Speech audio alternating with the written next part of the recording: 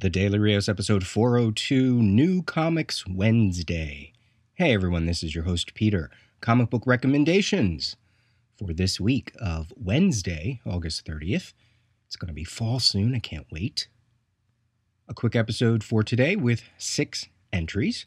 First up from IDW, the 4-color comic book history of comics trade paperback entitled Birth of a Medium, by Fred Van Lente and Ryan Dunleavy, with colors by Adam Guzowski. So this is from the Action Philosophers team, detailing the sometimes infuriating story of comics history as told through the giants such as Jack Kirby, R. Crumb, Harvey Kurtzman, Stan Lee, Will Eisner, Frederick Wortham, Roy Lichtenstein, and more. Now, this is collecting the original series. It was originally in black and white, and then IDW put out the entire miniseries in color, and now they are trading that miniseries. And it is so good. It is so fun. It is irreverent. It is funny. It has a lot of knowledge. It has stuff in it that, stories that you might know, stories that you may not know. And I appreciate the way the story is told. So if you're familiar with someone like Fred Hembeck, whenever he did his cartoon strips for CBG, or if you know Al Milgram's editorials from Marvel Fanfare, also another comic strip, it feels like it's in the vein of that. It feels like it's hitting those beats, hitting those comedic influences, but yet telling a story that is near and dear, obviously, to Fred Van Lente and Ryan Dunleavy's heart. I love it. I have it in my collection, both the black and white and the color issues, and I have it in a specific box that houses all of my secret files and Marvel Saga, all my handbooks, anything and everything that has any kind of like who's who handbook quality, all these reference comics. That's where this is. That's where it is in my collection because it is that resourceful. All right, we have another collection, this one from Boom Studios, Heroes Squared Omnibus Trade Paperback by the Bwahaha writing team of Keith Giffen and J.M. DeMatteis, with art by Joe Abraham.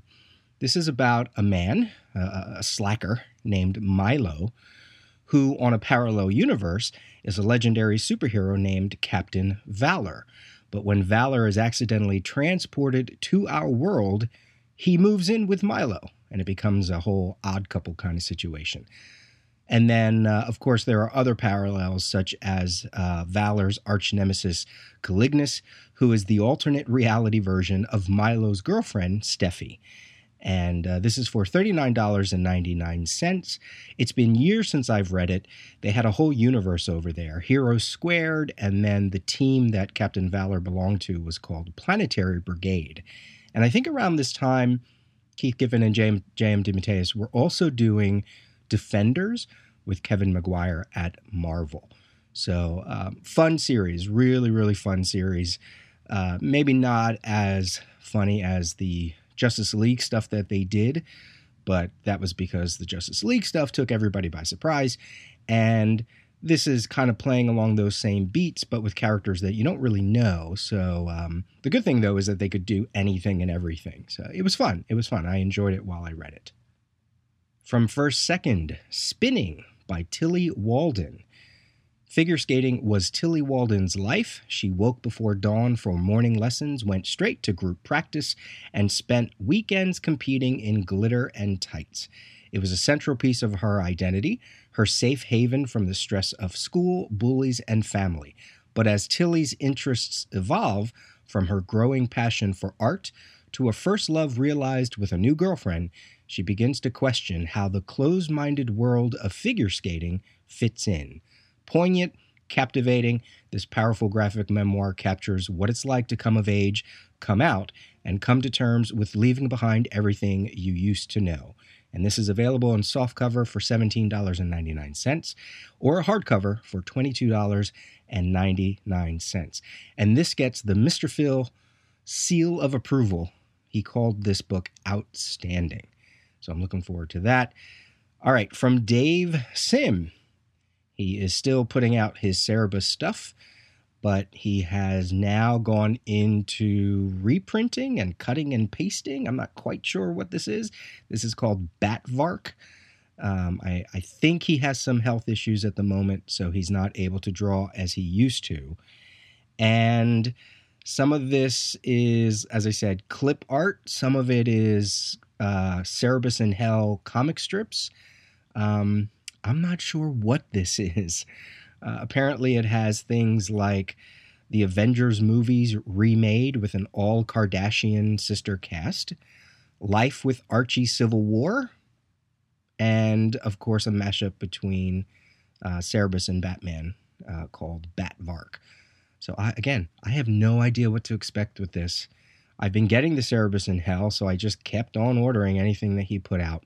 It's $4. It's from his own studio. So, that's on shelves today. From Darby Pop Publishing, Things You Shouldn't Remember, a graphic novel from Spain.